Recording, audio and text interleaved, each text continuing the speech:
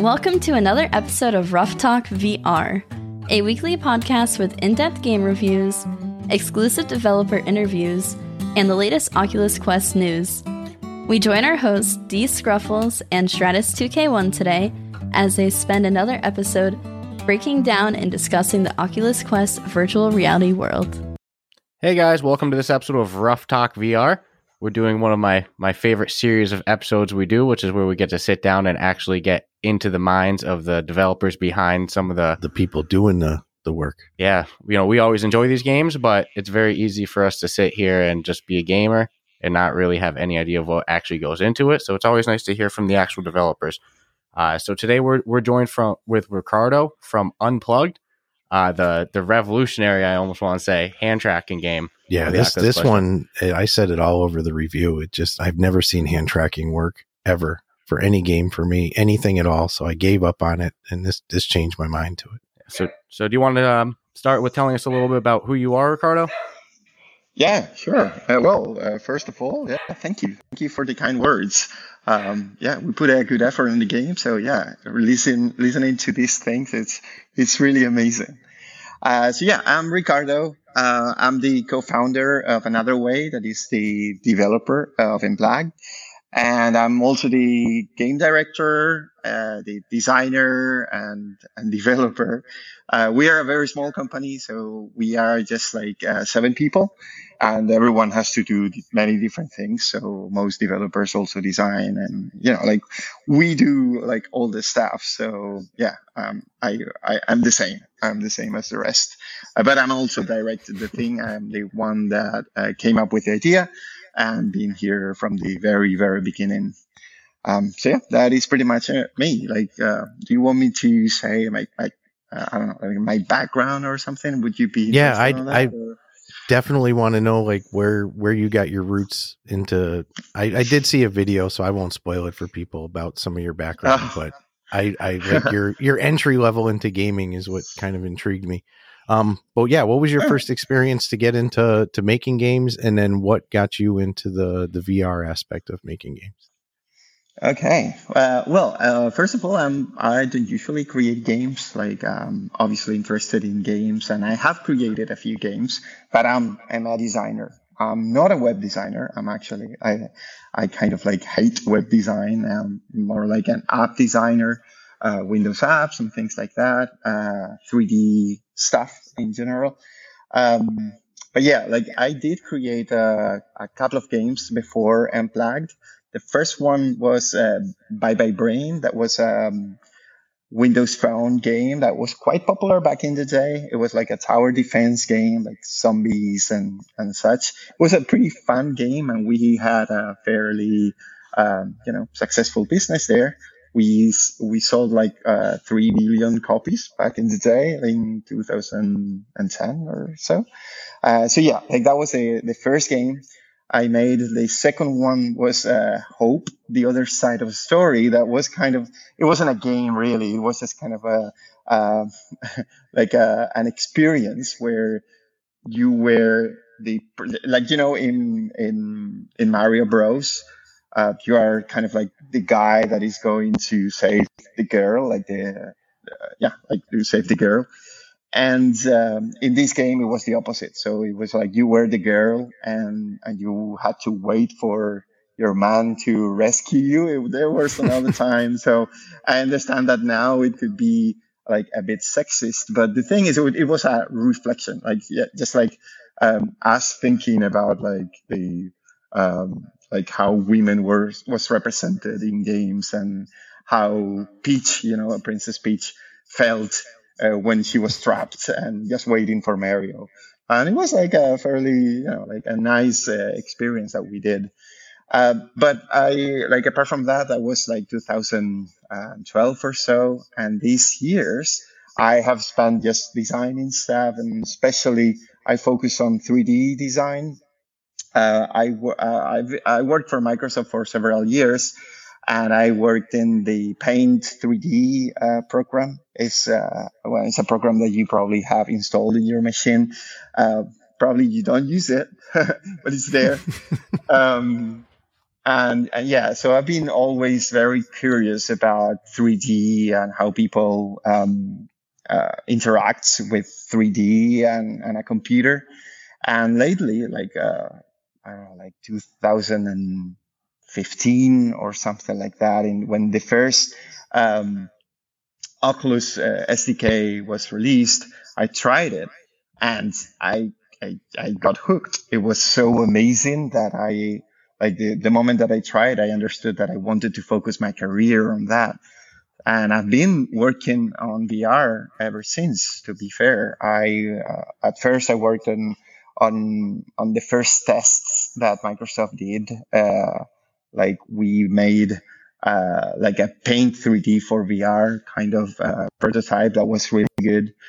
And I spent like a year on that. And then I moved to Redmond, to Seattle, to work on the HoloLens team and the mixed reality team, working on similar things. And the last thing that I did before Unplugged was working on Maquette. That is a virtual reality prototyping tool from Microsoft that allow people to, and it's also like you can actually download it now. It's still around, and it's a free app, which is really cool. And it's like an app that will help you think in 3D and create prototypes of your levels and things like that. It's really cool. And then at some point when I was working on that, I had this idea. Like we were working with hand tracking, like for a while, and then I saw that the Quest was about to release hand tracking for everyone, and I was super excited about it. And I had this idea of porting a Guitar Hero, or more than Guitar Hero, Rock Band to VR. I actually made a little prototype back in the day where you could play the guitar in VR, like something similar to Unplugged, but with controllers instead of hand tracking. But you could also play drums and you could sing as well. So it was kind of like SingStar as well. So you would jump between the different instruments during the song. But I did that like as an experiment, like a personal project.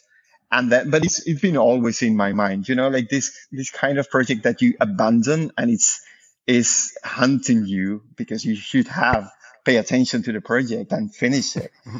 So that project was kind of like that. And when I realized that Oculus was about to release hand tracking for everyone, then I connected these two ideas and it was like, oh shit, we could actually make air guitar for real.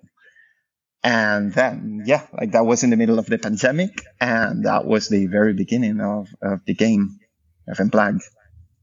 Well, you as we'll say to nausea, you've killed it with the hand tracking. I mean, it sounds like you've been kind of on board with the hand tracking since it was released. So, I mean, that's huge. But I don't understand how you guys have been able to seemingly make it work. Do it so well. Yeah, where others seem to not, and I'm not knocking it because the ones that are doing it are still doing it, but it just doesn't seem to function as well in the same capacity. I mean, you're talking note chasing with one hand, strumming with the other hand. You've got the pick in the hand, and it doesn't seem to fail that badly at all. Well, to be absolutely fair, it's not 100% perfect. So we still have like some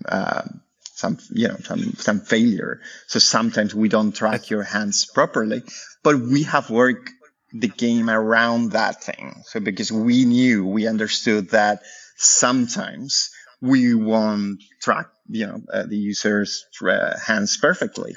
So we put a lot of attention into easing that effect.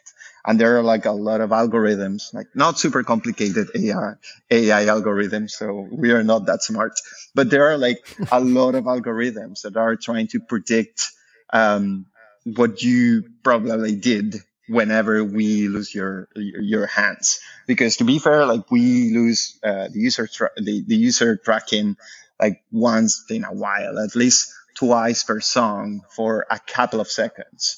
And it was really frustrating at first. It was really, really frustrating. But the thing is, like, I'm a UX designer first. So for me, the experience is the most important thing. And I know that, like, if something like hands tracking doesn't work perfectly, it doesn't work at all. It's like when you are using Alexa or something like that, and she doesn't hear you well, and you're saying like, "Hey Alexa, can you play uh, song 2 by Blur?" And she does, and she plays something else, or like she doesn't understand what you're saying at all, and it's really frustrating because the problem with this part of technology, voice interfaces and VR and all that stuff, is that it's so close to reality. Like the interaction is so natural that cannot be broken. Like when you're using a computer, like with your mouse, if the mouse doesn't respond you well for whatever reason, because the Bluetooth is faulty or because the computer is processing something, and you are moving the mouse, but the cursor doesn't follow exactly what you're doing, because the interaction is so different from reality, I think that our brains are completely fine with that. It's like, oh, okay, I'm using a machine and it's not responding. Okay, that's fine. But when you are doing these things in VR or in a voice interface, if it doesn't work perfectly well, so if it doesn't work 100% of the time, it is broken. Because if I talk to you and I know that you're hearing me because we are in the same room or whatever, and you don't respond to me in a normal way, that would be really weird, right? Like it would be like, oh, what is going on here? Is this guy like mentally challenged or something? Like, what is going on here? So with these things, it's the same. So I like, that was super important for us. We understood that whatever this idea was, it had to work really well. So we have worked around all this on the game. And that is why, for instance, like the way the notes are designed and they are coming to you in this particular position is because they maximize the the camera view, right? Like it's like the most optimal position for the cameras to recognize your fingers and your hands. And we played a lot with that. And we understand that like we have a few complaints. To be fair, not that many, but we have a few complaints of people saying like, "Hey, I have to look down like for a long time." And at first that was actually a problem because like at first the only thing you had to do is to play with the notes. But at some point we realized that was the case. So we started designing around this idea as well, like trying to pause the game or create a mini game in which you would have to move your head and, so you relax your neck a little bit. But yeah, like the main thing was always to make the hand tracking work as good as possible. So we did this environment where the hand tracking was fairly good because like we were maximizing the camera view and all that stuff. But yeah, like as I told you, like sometimes it's faulty. It's not still like as 100% reliable. So in those cases, we design these algorithms that kind of predict what you're doing. And then you don't even know that the cameras are not tracking your hands properly. So it's after 5 seconds of we losing your hands when the game is worrying, and it's probably get paused, and you will get like a message saying like, hey, you would probably have to move to a better elite area or something like that. But yeah, like we wanted the hand tracking to work well, and we designed everything. Like we did everything we could, so the experience is as smooth as possible. And I'm super happy that, like, because at first, like in the beginning of the development, we were really worried about that. We understood that, like, this is like the main risk of the game. And actually, in the first reviews of the game, everyone was like, "Oh, I wasn't trusting that this game was gonna work well because hand tracking, and my experience in hand tracking is not great, so this game's gonna suck." Um, and I'm super happy that everyone is actually impressed about it. Like, we have complaints as well, or suggestions rather than complaints, but they are never about the hand tracking, and that is awesome. That is amazing, and I'm super happy about it. No, Yeah. we noted right off the top that the hand tracking was next level, and I was 100% one of those people who were like skeptical. This guy was super skeptical. Yeah. Every hand tracking experience I've had has been led with disappointment, frustration, because I really want it to work for the immersion. So I went into it with that, I was, listen, the concept of like a rock band style game or any type of musical instrument thing, I wanted it so badly.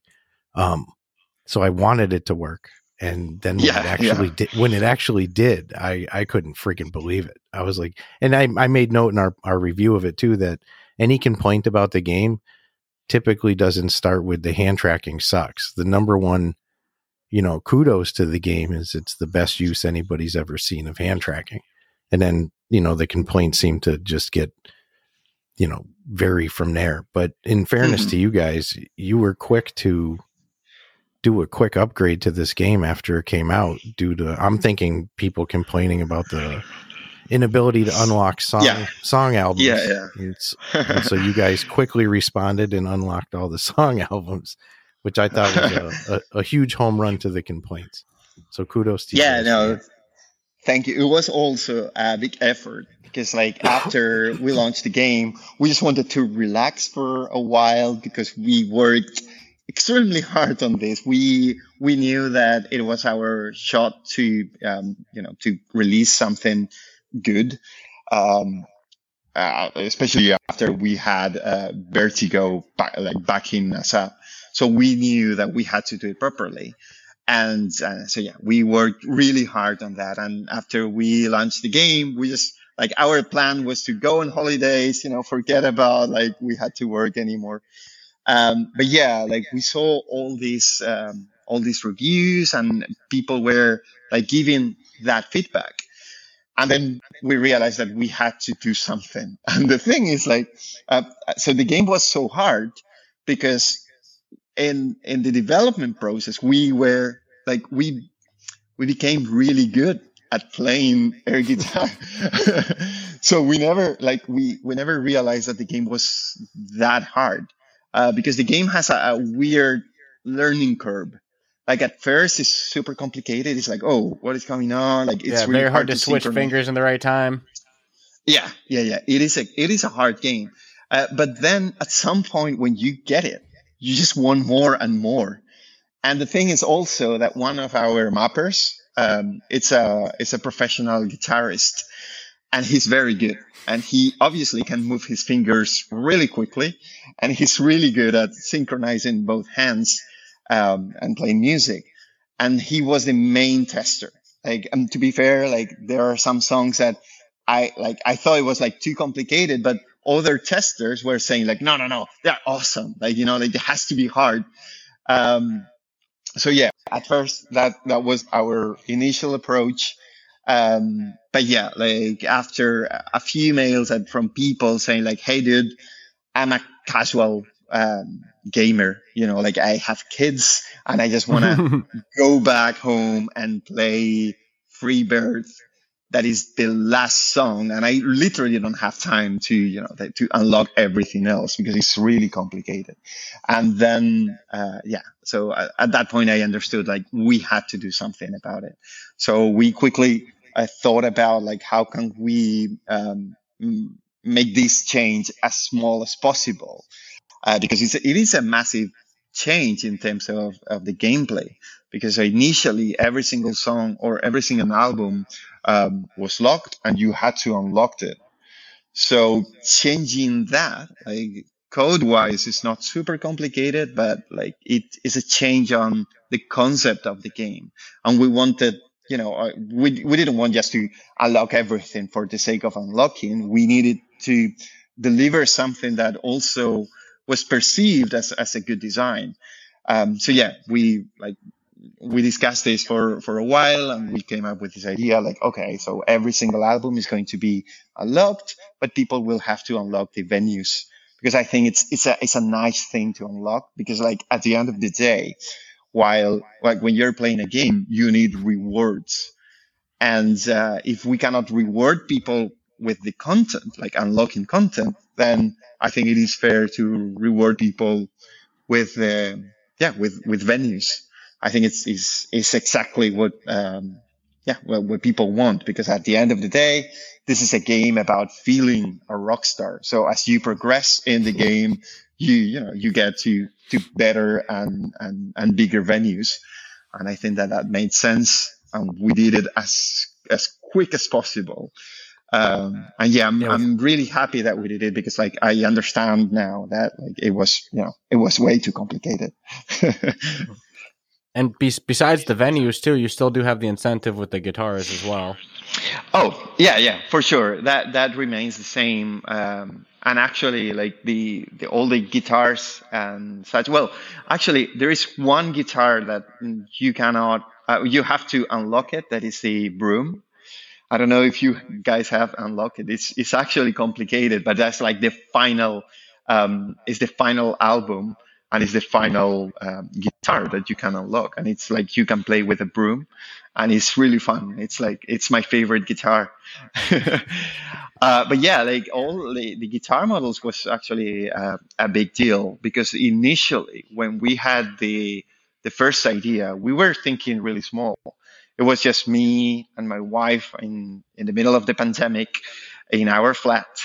Like thinking, okay, we can we can turn this into a game that people might want to play.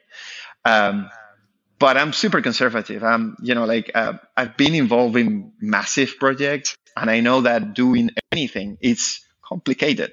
So I always prefer to think small, something, like up to the point, no ramifications and that kind of stuff. So initially we were going to have only 6 guitars.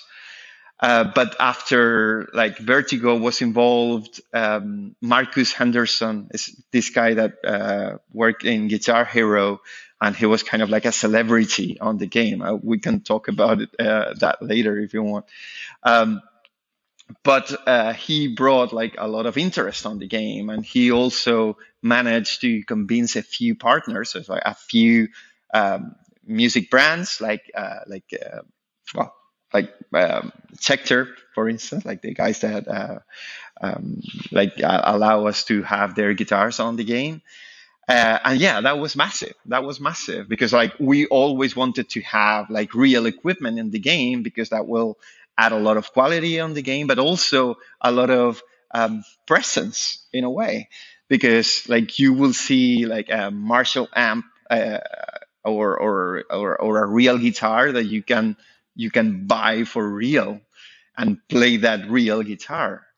And yeah, it was awesome. It was awesome. And all these companies have been super helpful, and they were super excited about, this whole deal. So yeah, and it's been a great experience so far. Yeah, and we can go right into it. Do you want to tell us a little bit more about who Marcus Henderson is and what it was like to work with them?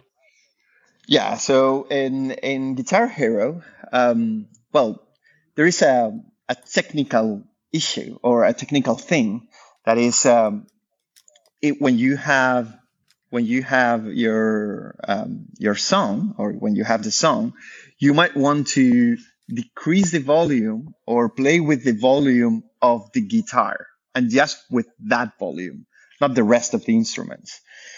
So in order to do that, you need different tracks. So you need the song to be split in different tracks. So you will have the drums, the guitar, the voice, like in different tracks, and you can play with them if you have them separate. But the thing is that there are so many songs where all these tracks have been, lost pretty much because they were tracks from the 60s or, well, not the 60s, but the 70s, the 80s. And most of the labels, they just have the master.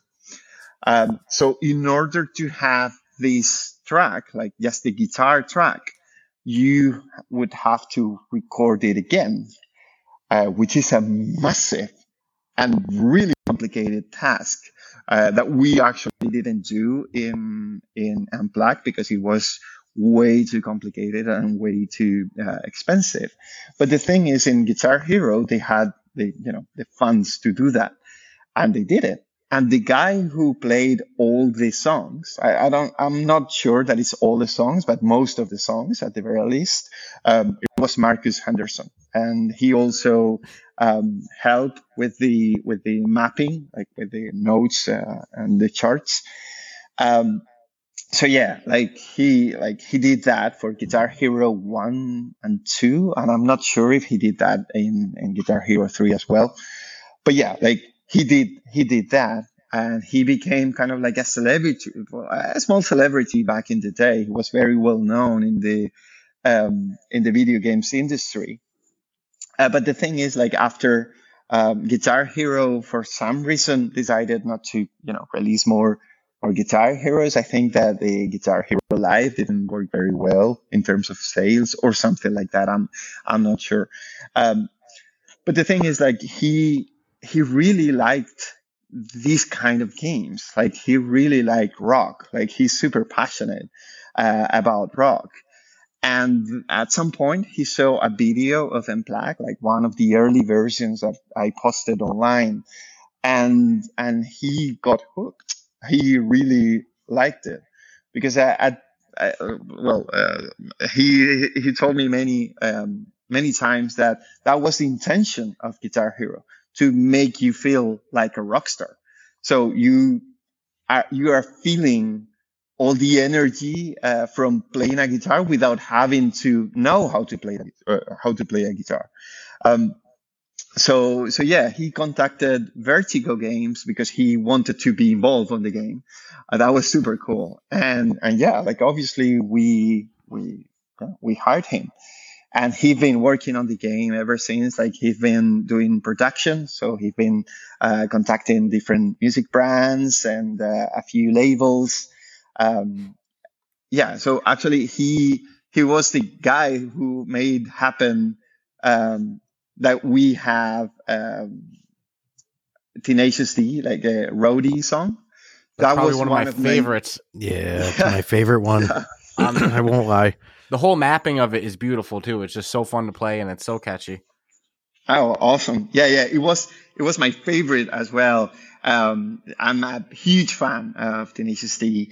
And the very first song that we ever mapped was that one, because it's a song that I really like. And actually, we mapped that song for this initial prototype that I made in 2015, because I really like the song, and I think it works really well. It's I don't know, it is a great song.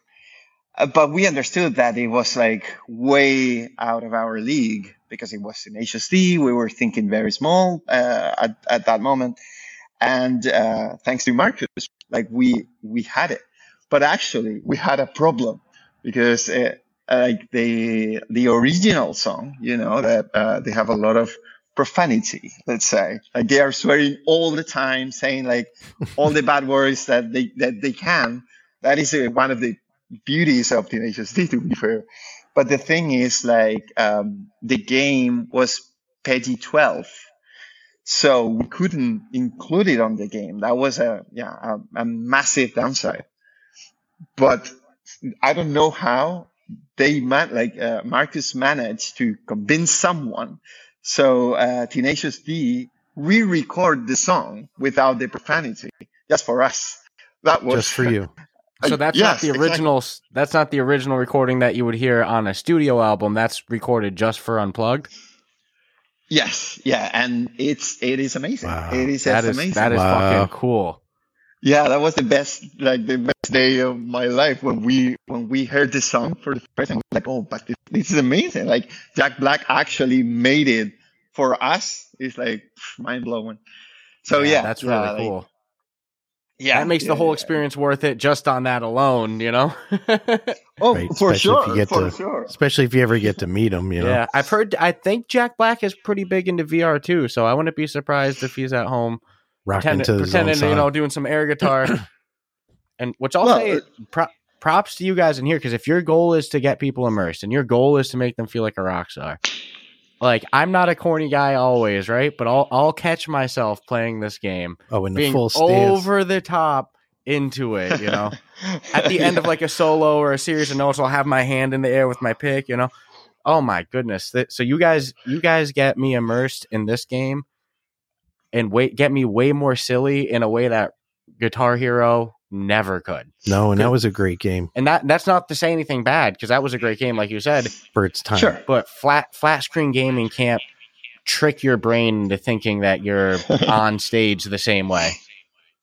Yeah, that was totally our intention. And I think it totally works. Like one of the things that I really like is see people's faces when they are playing, a song like Freebird. I like, my favorite song in the game is Freebird, in terms of the gameplay, because like after the song, like you're hypnotized by the notes and the flow of the game and the interaction with the crowd, and it feels amazing. And I really like seeing people's faces, because like you can totally tell that they are having a ball playing the song, and it is a great feeling, because that was totally our intention. Like, our intention was to make you feel the music.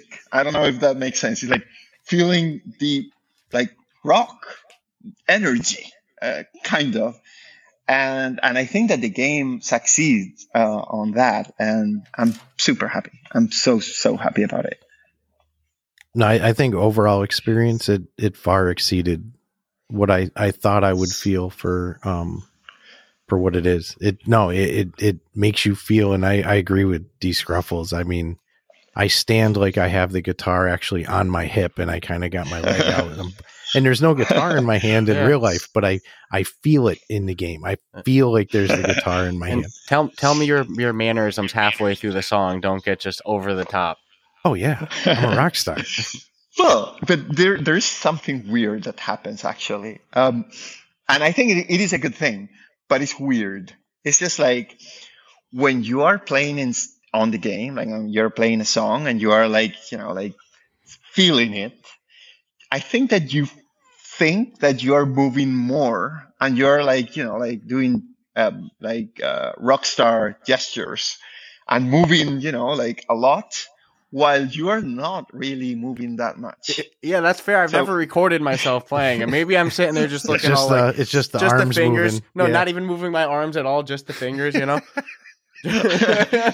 my mind, I'm fucking legs wide, big strums, and meanwhile I'm just little. That's oh man, that's freaking awesome. I picture myself as like very animated, but I'm thinking it might just be the strumming and me moving I'm big with moving the neck of the guitar around, Man, now you're making me think like I might need to record myself playing. I might not be doing shit. Brain's filling in the blank. Yeah. Do it, because it's really strange, because it's not what you felt. It's not what you lived. Because like in your mind, you were like Mick Jagger, like playing and moving around and being a rock star in front of the crowd. But usually outside, you are being really lame. You're like moving just a little bit. It happens. It's really strange. That's really funny. So speaking of, Mick Jagger, the soundtrack in this game is great. I didn't have, when I first heard of this, I was kind of expecting a bunch of like indie titles, indie game or indie new up and coming artists who maybe like the record company is like, hey, get our artist song on there. Kind of that stuff, not like a bunch of classics. Is there ever any intention that you're looking to add, some other classics like Rolling Stones or Pink Floyd. Pink Floyd, Yeah. Alice in Chains, Nirvana, anything like that? Yeah, well, initially, obviously, we were thinking small, and yes, like it was going to be pretty much everything indie bands, and like people that we could actually manage. But when Vertigo got involved, they had a pretty different vision. They wanted this to be like, like a proper game, say, not a proper game, but a game that will stand next to Guitar Hero. Yeah, Freebird. So yeah. So in order to do that, you obviously need a lot of money because including all these songs hasn't been cheap at all. And also you need people that know how to deal with all these music licenses, because the music licensing world is very complicated. Like, in order to put a song on the game, you have the permission and the license from a lot of people, like sometimes 7 different people that have different rights on the song. Like maybe there was a guy that played a couple of notes, or he played a solo in like a guitar solo, and that is the only thing that he played on a song, but he has part of the rights. And you have to actually contact this person and talk about the game to him and convince him that this is something that he would want to participate in. Obviously, you have to pay, but all this work, it is a massive task. And luckily, we had people doing that. Actually, one of them, he worked on Guitar Hero 1, 2, and 3 as well. So he was, specialized on these things. He totally knew what he was doing, and he's been amazing. And actually, the music list is what it is because of him, because he's been really great. He's Sergio, and yeah. But the thing is, all this is super complicated. So we started with a massive list, like a wish list of songs, where we had like Metallica, AC/DC, Rolling Stones, like all the bigs, like all the obviously they were there. But then you have to start dealing with with the music labels, with the right owners. And then, this list starts shortened and shortened, because, it's expensive, and we couldn't afford every single song, at least, not now, well, not at that particular moment. So yeah, sometimes there are a lot of people saying the set list is okay, but I would have included Metallica and AC/DC, and it's yeah, I know. So would I. Exactly. But all these things are complicated, and we did our best, to be fair. And I'm super happy with the songs we have. We have massive hits, and we have songs that are really deep in our hearts. The Offspring song is amazing. I used to be obsessed with that song. Garbage, Weezer, all these songs are a lot of classics. Classic from my childhood. Childhood. So yeah, I'm extremely happy about it. I understand that we don't have Metallica yet, but but I think it's still a great list. I'm extremely happy about it. But in any case, we are now that we are becoming more popular. I think that the door to include more popular songs, these songs that people are asking for, I think that it will be more plausible. So it will be, I'm going to say easier, but easier is not the word. But I think it will be possible to include that in the future, which is amazing. It is amazing. But the whole thing is that the music licensing world It's very complicated. All the labels and people that were involved in this, they've been super helpful, but it's still a massive task to, contact everyone, deal with everyone. It's a lot of work.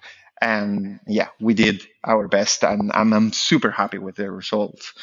But yeah, we don't have Metallica. Sorry, guys. no worries, no worries. Not yet. My question wasn't at all critical too. I think the track list greatly blew out it was my better expectations. than I thought we'd have maybe 2 or 3 albums. I didn't think it was going to be as well-known songs as are on the albums. And I'll also say, because of the reasons you mentioned, with the amount of work it takes to get these things done and the financial cost to you guys alone, I don't think anybody can complain if you guys did add more songs and went kind of the Beat Saber route where it's like music packs, because there is a lot of work that goes into it, like you said, and it's not free to get the songs on your guys' end. Yeah. Well, and actually, apart from the very the famous songs that we have in the set list, we have a few indie songs that we considered that were amazing. Luis and the Shakes and the Jetons and Electric Alley. I don't know if you like those songs or not, but I think that they are amazing, and we included them because we contacted them when the project was very indie and we didn't have a lot of money, and they were super nice, and they were really good. The music they made, it's amazing. It's really good. Tones, man. I'd never heard of them before this game, and I was Tones, that's like one of my favorite songs I've never heard of that I like to play. Right? Yeah, it's really good. It's really, these are really good bands, and we wanted to share our success with them because we knew that if the game became successful, then that means that they will get part of the attention as well. And I think that's a great thing to do. And yeah, they've been super helpful, super nice, and yeah, they're great people. These are the ones that are more approachable, obviously, because they are not super famous at the moment, so you can actually send them an email and they will reply to you. And they are awesome. They are super excited about being in the game, and soon we will be doing some social media stuff with them, where they will be playing the game and saying things. It will be great. It will be great. They are super nice people. I think it says a lot to the character of everyone who worked on the game, because you could have selfishly said, "Well, we don't need the indie music support at all now, so we'll just fill in those blanks with a little more legwork and get some more known songs in, instead of keeping the love to the people who were legit going to be there from the beginning." So that actually says a lot about you guys, especially because they made really good music. It's nothing shoddy, right? Yeah. I'm super happy that they are there. This is something we pushed. And yeah, I'm super happy they are on the list, and they are also super happy to be there. So yeah, it's a win-win. I would think so. I mean, the game's popular. I see it continuing to get popular. I mean, to me, it's only just going to get better and better. So that's a huge win for them. Maybe they won't be indie too much longer. Right. And I don't mean this in the, it's so easy for me as a consumer to play a game, and then you put in so many hours into it. And then the first thing that goes into your brain is, oh, I wish this was in there, or I wish this was in there. But it's a pretty selfish thought, because you guys as the developers, you guys sacrificed years putting it in. And then the first thing you hear is, this is great, but, so I don't mean this at all critically, just for genuine curiosity. It's something I've seen people ask a couple times, and myself, it was something that popped into my brain playing. Do you guys have any plans for multiplayer in the future? Oh, yes. Yeah. We are actually working on that. We are not sure when it's going to be released, but yes, it will happen. And also, I'm going to say that it's, the idea that we have is awesome. I'm really happy with it. And we are trying to be a bit more creative than we probably should. Because like I've seen like a few multiplayer modes in this kind of rhythm games, and they are always the same. It's just like you without another guy, and you are competing for for a higher score. Yeah, the And Beat that's Saber model. fine. Yeah, like Beat Saber. That's fine. I get it. But I think like it could be much more. Because well, I don't want to I don't want to talk Yeah, too don't much say too about much. it. Yeah. But yeah, we are trying to be more creative than just that. Yeah. So what you're saying is maybe maybe we if won't succeed.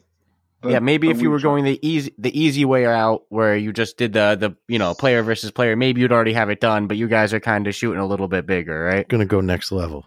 Level. I like to hear that. That's awesome. Well, that answered your multiplayer, because that was one of your only. And my thing was like, well, what are they going to do with the multiplayer? Yes, now I'm real excited because, you know what? This is already a game pushing innovation with the hand tracking. Mm-hmm. So if you guys can push it with rhythm game multiplayer, kind of revolutionizing that genre as well, hats off to you guys. Well, I'm not sure that it will revolutionize anything, but at the very least, it will be fun. It will be very fun.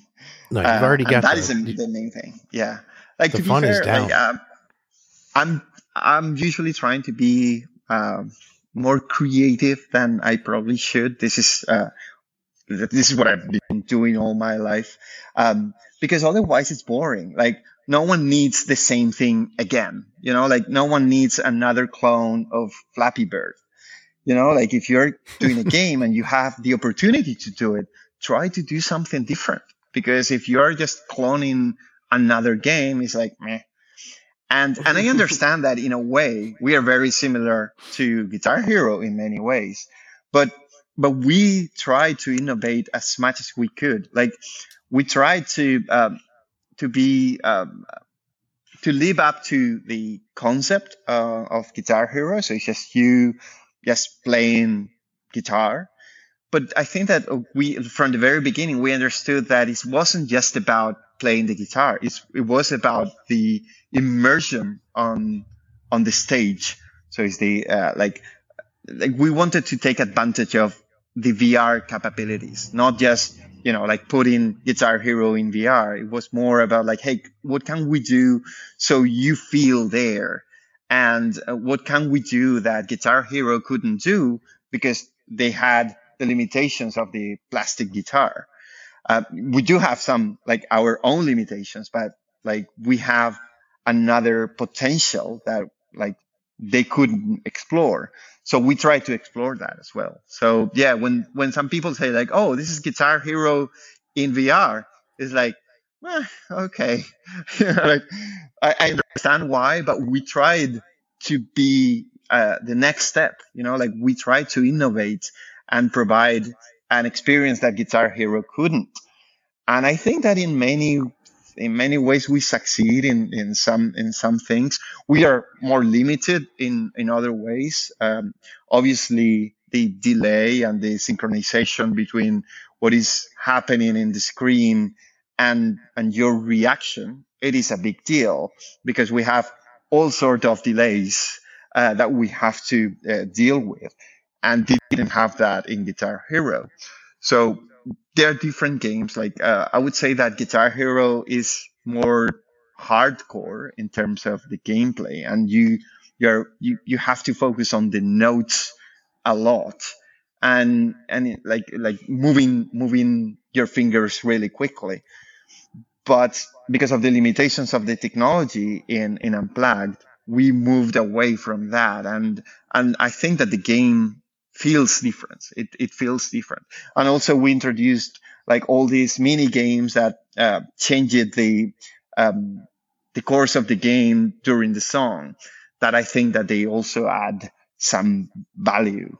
And also obviously like you are in front of the crowd, you're in the stage, you feel like you're there.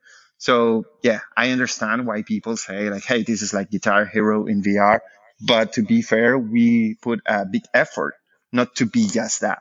We took the original idea. I think that like the original idea that the Guitar Hero guys had to have is we want people to feel like they are playing an instrument. We want people to feel like the music energy, and they totally succeed. But I think that in Unplugged, rather than just copying Guitar Hero, we just had the same initial idea. Like, we want people to feel the music and to feel that energy that, comes with the music. So that's why I think that, like, we are very similar, and obviously there are like more things that are similar, but we always pushed the limit a little bit and the concept a little bit, so it's different. So it's not just the same thing. Yeah. And Guitar Hero, I never caught bras being thrown at me after I played good either. Or had Satchel telling me how kick-ass I was. Yeah, but speaking of which, how did things come together with Steel Panther and Satchel? Was that another Marcus Henderson thing, or? Yes, actually. Yeah. So at some point of the development, we realized that the game was complicated, like holding the guitar and synchronizing both hands while you strum and you move your fingers. It is a very complicated thing, and people got really lost.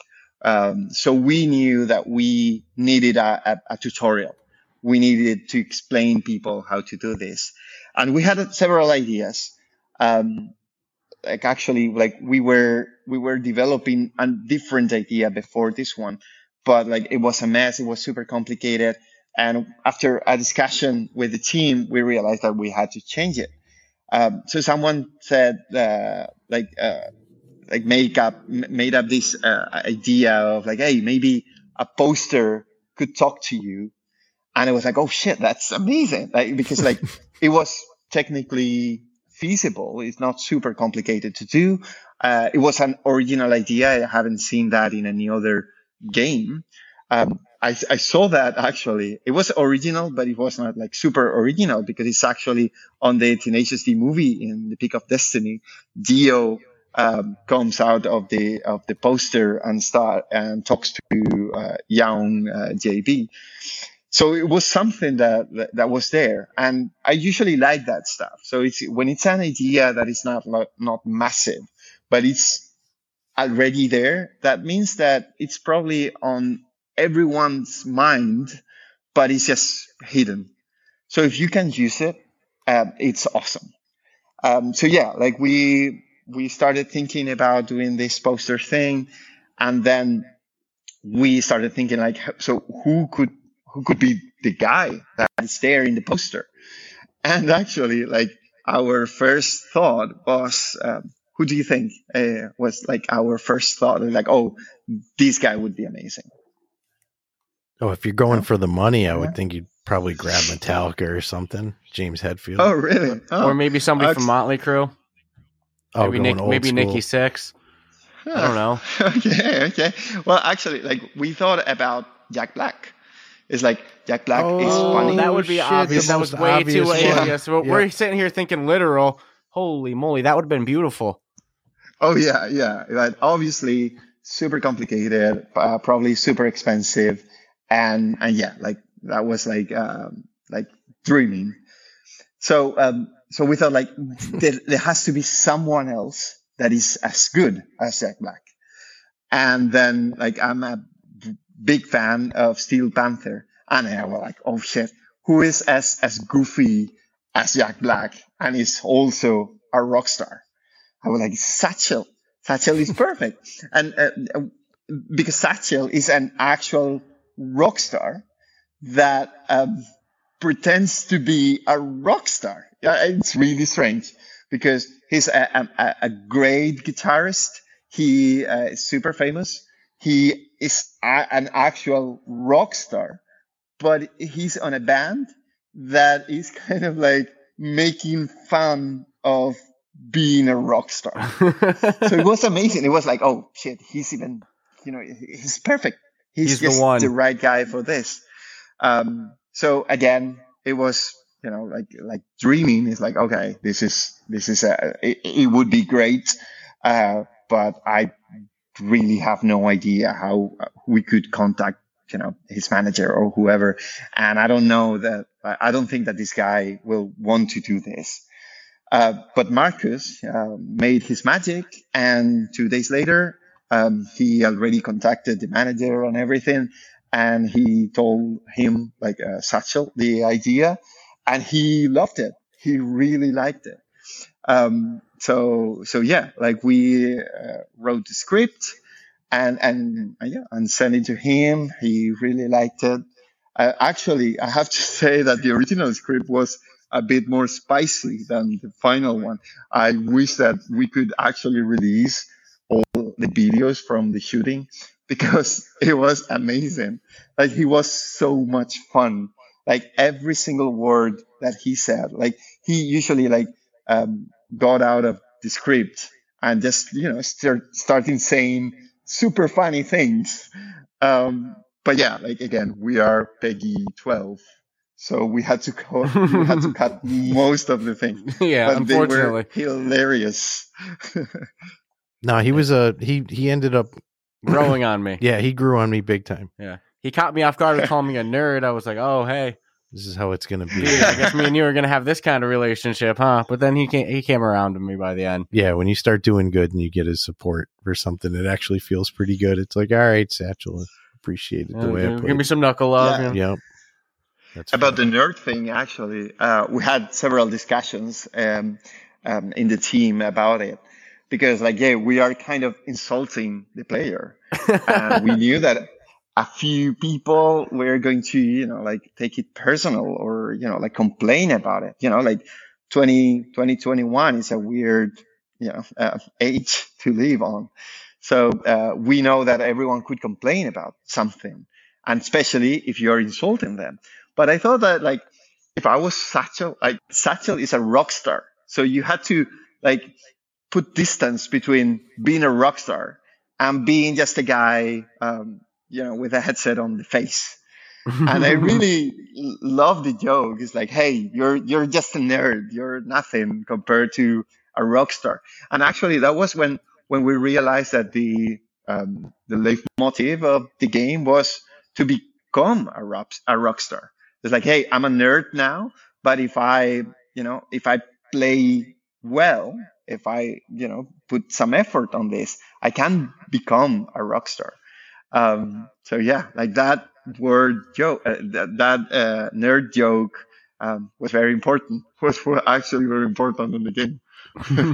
I think it was because it gave me instant motivation too. Because I'm like, hey man, I'm not a music nerd here, Yeah. Let me show you, Satchel. Pop in the Tenacious D. Yeah. And then how did you guys end up teaming up with Vertigo Games? How did that, if you're allowed to talk about that? Oh, well, yeah, that has been amazing. Yeah, we've been super lucky to have them. We initially, as I told you, our vision was very small. Everything was going to be indie, just a few people involved. We were actually going to start a Kickstarter campaign to get some money in order to, leave my job. That back in that day, it was on Microsoft, so I just wanted, some financial stability so I could work on the game in my own, and something very small. But yeah, Vertigo got into the project. Well, we contacted them. They really liked the idea. We showed them our initial prototype that we had, and a pitch and everything, and they really like it. And yeah, at some point we signed a contract. They gave us funding, and not just funding. To be fair, they have a few people working on the game full time, and they've been super helpful. We have learned a lot from them. They have made a lot of very good points about the gameplay. Actually, at some point we weren't sure that we were going to have different venues because we were a very small team, and we had to measure our efforts. And at some point it was oof, I don't think that we can add more venues. and they push for it, and they put like all the resources we needed to make that happen. And yeah, I would say like it has been a great experience to have them. They have done a massive impact on the game, super positive impact. And yeah, it's been great. I'm so happy that we found them. Yeah, really good that experience. that's awesome how supportive and helpful they've been, this entire process with you guys. And for another way, for the development team, how many people typically work at it? Yeah, we are 7. We're 3 developers. I'm develop. I mean, I'm counting myself in these 3 developers, but I'm So also 3 counting the you. designer. Sorry. So 3 people counting you? Yes. So those 3 developers. Well, 2 people and me. I'm also designing, like the UI and everything. We had an artist that created all the assets, like the guitars and things like that. We have a producer and two mappers, so two people that were just like mapping the songs and trying the songs and all that stuff, and a beta tester that is working full time on testing the game, and a few other testers that were in, they came and go. But yeah, like around 7 people most of the time, apart from the vertical team, where Marcus Henderson's there, the licensing guys, and all the marketing guys, production and things like that. But yeah, in another way, we were just seven people. We tried to be small. Yeah, like after my experience in Microsoft, that was in general super positive, but it was a very corporate experience. Like it was really hard to be creative in a way that you had to go through a lot of people in order to make any idea happen. And I was a bit tired of that. I wanted something closer to a startup. So yeah, like hopefully another way will keep being small. We would probably have to hire someone soon. So if you are a VR developer and you're looking for a job, like send us an email, because like we are looking. We are not going to hire a lot of people, but yeah, we are looking.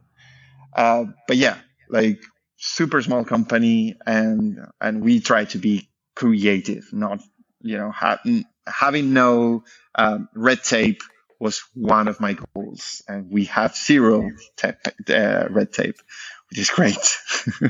I'm infinitely impressed at the quality of work that comes out of small development Smaller teams studios seem to be VR. able to nail it. I don't know what it is. It's amazing. No corporate backlog to actually get something done. That's probably why. Yeah. The ideas are fresh and they can get tried and either scrubbed or used, or there's got to be something to it. Yeah, because that seems to be some of almost all of my favorite games seem to be that, around 7, either anywhere from 2 to 7, 8. We've seen 1. It's always these small teams are pumping out these amazing works. Kudos to this one though. Yeah, you guys really. I think some hit it out of the park. Some, I'm happy that they got it on the platform, but this is as legit as it gets for what it is. Yeah. I think that like having a small company or having a small team of people working on something changes everything, because like people are putting their hearts on that, and having 0 bureaucracy means that like the ideas are fresher. So yeah, I totally understand why most of your favorite games are coming from indie or small developers. It's because it's different. Like the way you produce something, the way you develop something completely changes the product, the final thing that you are creating. In the same way that, in my opinion, the today's movies, they don't have the same flavor, like the same feeling that they used to have in the 70s or in the 80s, because now there's like a massive production with many different companies involved, where like it's really hard to put your heart on something because there are so many people involved that if you create something that in your opinion is great because you put your emotion there, it doesn't matter because like at some point you're going to have like a boss or a manager or a focus group that will tell, nah, but this is not exactly what we are looking for. And yes, sometimes I think it works, but if you want to be, I don't know, more human, you have to have humans working on that and making mistakes. Because in most of this creative process, it's all about making mistakes. If you think, like, I don't know if you guys like movies from the 70s, but they are usually very dirty. Most of things are out of focus. The color is not great. If you compare that with today's movies where everything is technically perfect and amazing. But the thing is, like, all these mistakes added something, like you could tell that there is a human behind the camera. There was like a human directing this thing, or, like smaller process, a bit more faulty with more mistakes. It has, I don't know, a flavor that's amazing.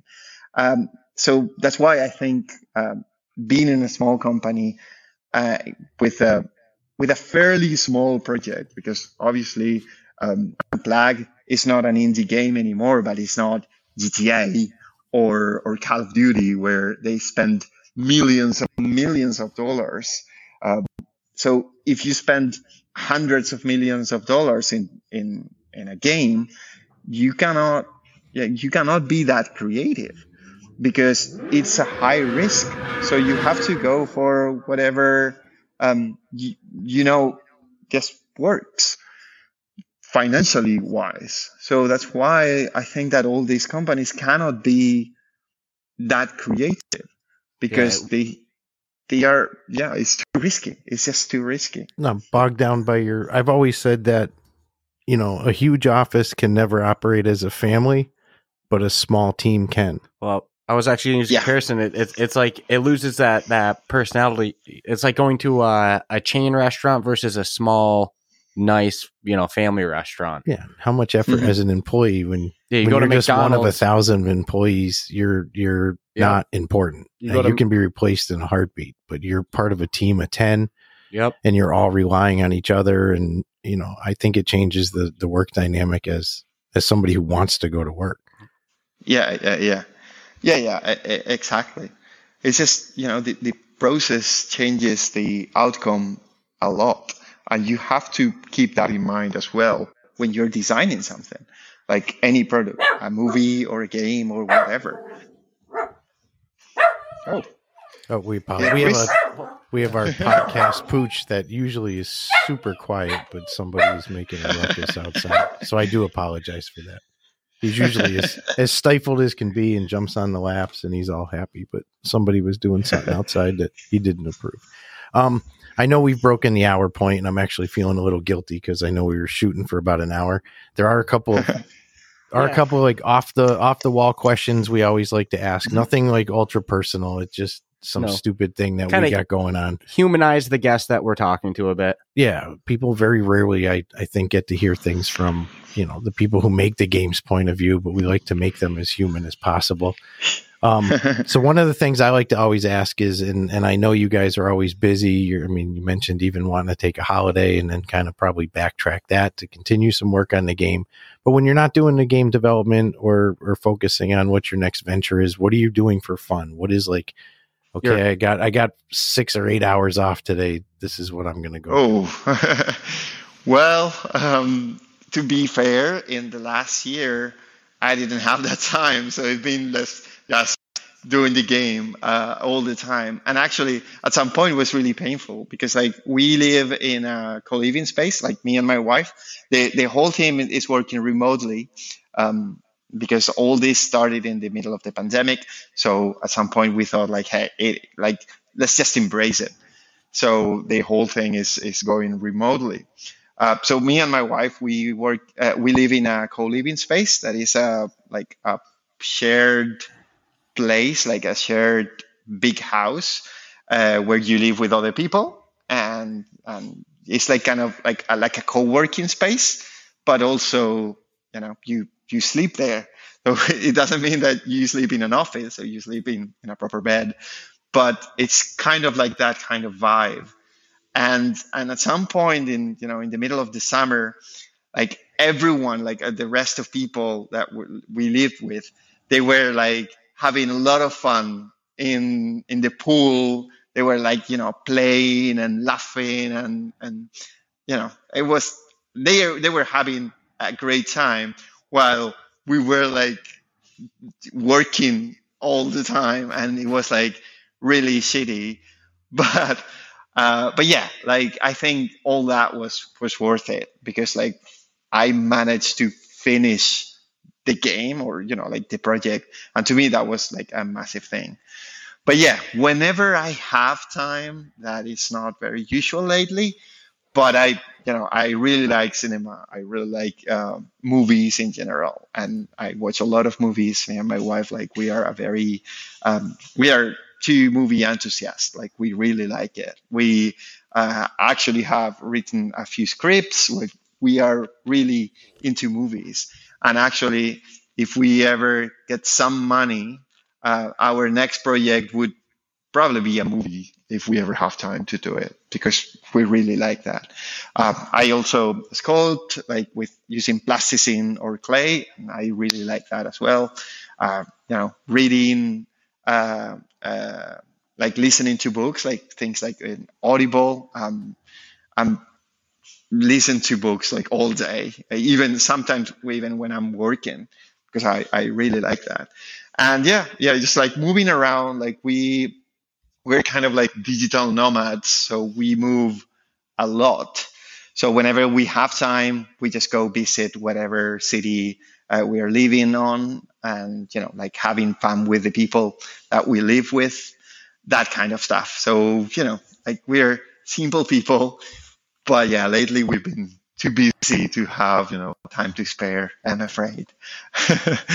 Nope. I don't know if that answers this question. Nope, perfectly. I feel bad that you guys have a couple have been burning at both ends getting the game out, but at the same time, I'm happy that you did what you needed to do, and now this is out and it's a hit. I mean, again, I don't see it going anywhere but up and up. And you're in France, correct? Yes, yeah. We are actually living in a castle in France at the moment, and it's amazing.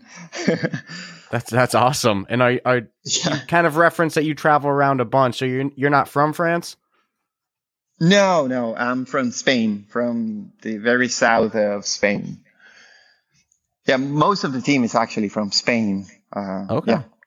That's cool. It's funny, there's another VR game developer we talked to from Spain who also does a lot of hand tracking for In the Hoop. It's an App Lab game. Yeah, he's just on App Lab. Yep, I think his name is, if I'm remembering off the top of my head, Diego Fernandez, I believe. But I believe he was from Spain as well, though, right? Either he was, or I think originally the director for Madrid Noir was as well from Spain. Yeah. Okay, maybe I'm confusing them. You might be confusing. That's possible. That wouldn't be the. But first I know time the Madrid Noir director was from Spain. Yeah. So how long have you been in France? Well, just a few days actually. A couple of weeks for now. As I told you, we're digital nomads, so we travel a lot. And right now we are living in this co-living that is in Normandy, in the north of France, and it's a castle. And it's amazing. It's like a castle from the 12th century or something like that. A massive place, and it's awesome. Like I cannot believe that we are here and this thing actually exists. Yesterday we did a murder mystery dinner where everyone was like dressed with a costume, and like there was like a murderer, and you had to find who was the murderer by discussing with people and doing some investigations. It was amazing because all that was happening in an actual castle. So yeah, that you really happen to actually live in. No, you and your wife sound like you have it figured out and how to have fun in life, which is good. Yeah. We know. Like we we try to have fun as much as we can, but it's just like you also have to focus on make something happen. So especially you when it's your company, it.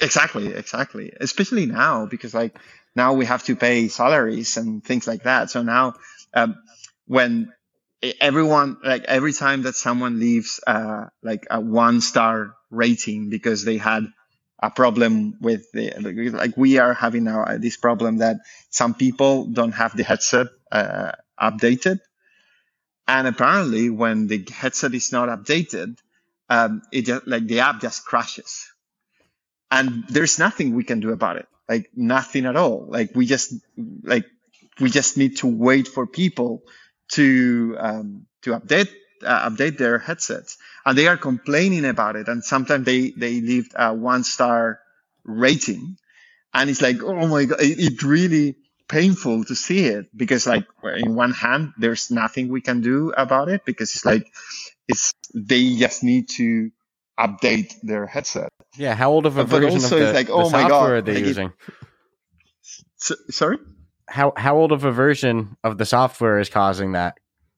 Like, is We it don't like know. Is that this has to be one of, people who aren't ever updating their headset or something? Because but it seems strange.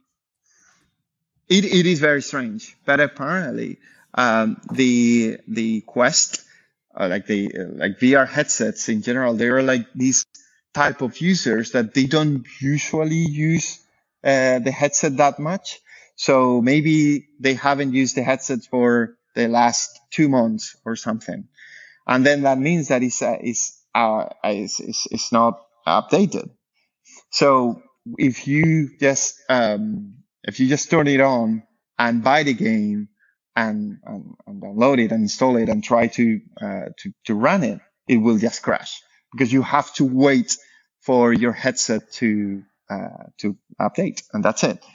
But the thing is, like, now that we have the responsibility of paying all these salaries, so now it's like, oh shit, like if the rating goes like down too much, that means that our sales are not going to be good enough, and we won't be able to pay all these salaries, and it's like our responsibility, and it's like, oh shit. but yeah, like in general, everything is going well. Like we don't have a lot of complaints about that particular crash. A lot of, like, most people have their headset up to date. So yeah, it's not a massive problem, but it's just like, we're getting a few of those complaints, and yeah, like, and they have total right to be angry at that, because at the end of the day, it's not your problem. Like, I wanted to play this game and it should just work. But the thing is, there's literally nothing we can do about it. Like, yeah.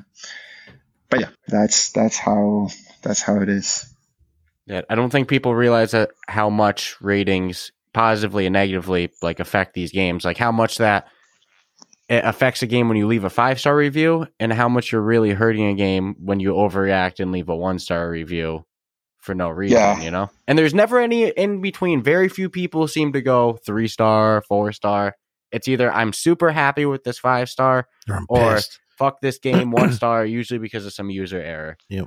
But yeah. I'm the same. But to be fair, I think it makes sense. It's fair. If someone have had a bad experience with the game, they are they're right. Like, it should just work.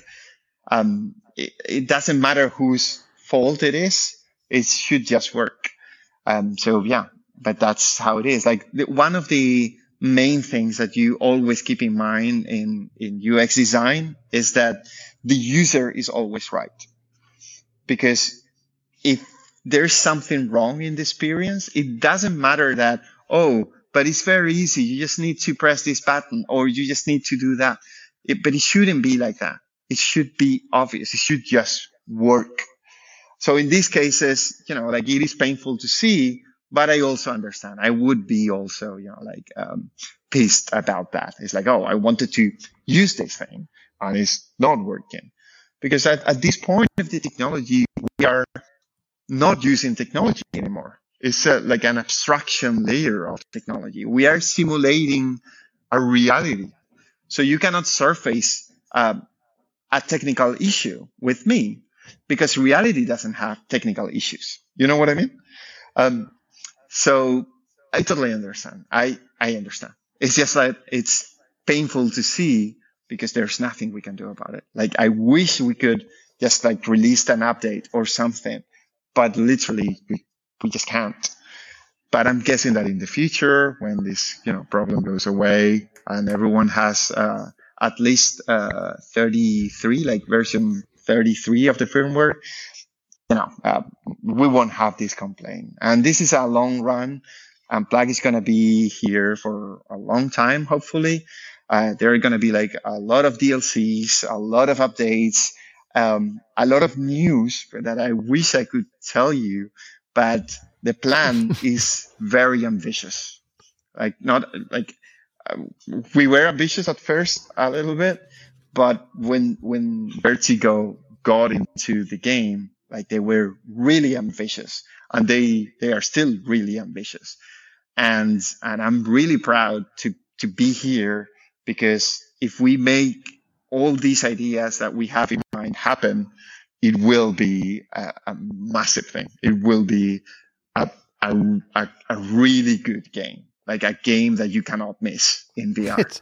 It's already a must-have game. But no, I'm beyond happy that you were able to say multiplayer is not like something that's not being discussed. We'll put nothing in stone that was discussed. DLCs or music packs or more songs coming, that's huge. I mean, again, I see nowhere going but up and up. I'm happy. So yeah. Do you want to ask your foodie question?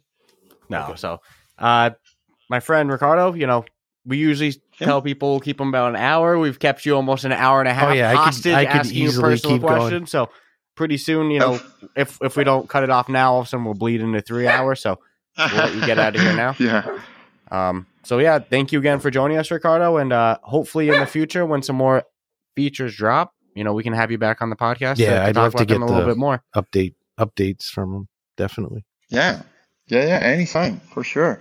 Thank you very much for having me and to allow me to, tell my things. I understand that I usually talk a lot, so I'm sorry. No worries. That makes our job easy. Fairly interesting, at least. No, I think. Yeah, thank you very much. Like I said, if we didn't stop it now, we'd go 3 hours. You're very easy to talk. Yeah, I keep looking over like, do we need to end this, or do you just want to go another hour? Because I got notes. I'll go another hour. But no, okay. I couldn't be more grateful for you taking the time out of your schedule to actually tell us a little bit about the backstory. Thank you, guys. Yeah. And to all of our listeners, like I said, if you enjoyed Unplugged, be sure to drop them a 5-star on this Oculus store. Yeah, review it. We always say this helps the developers so much. Yeah, that'd be great. All right. Have a great day. Yeah, you too. See you guys.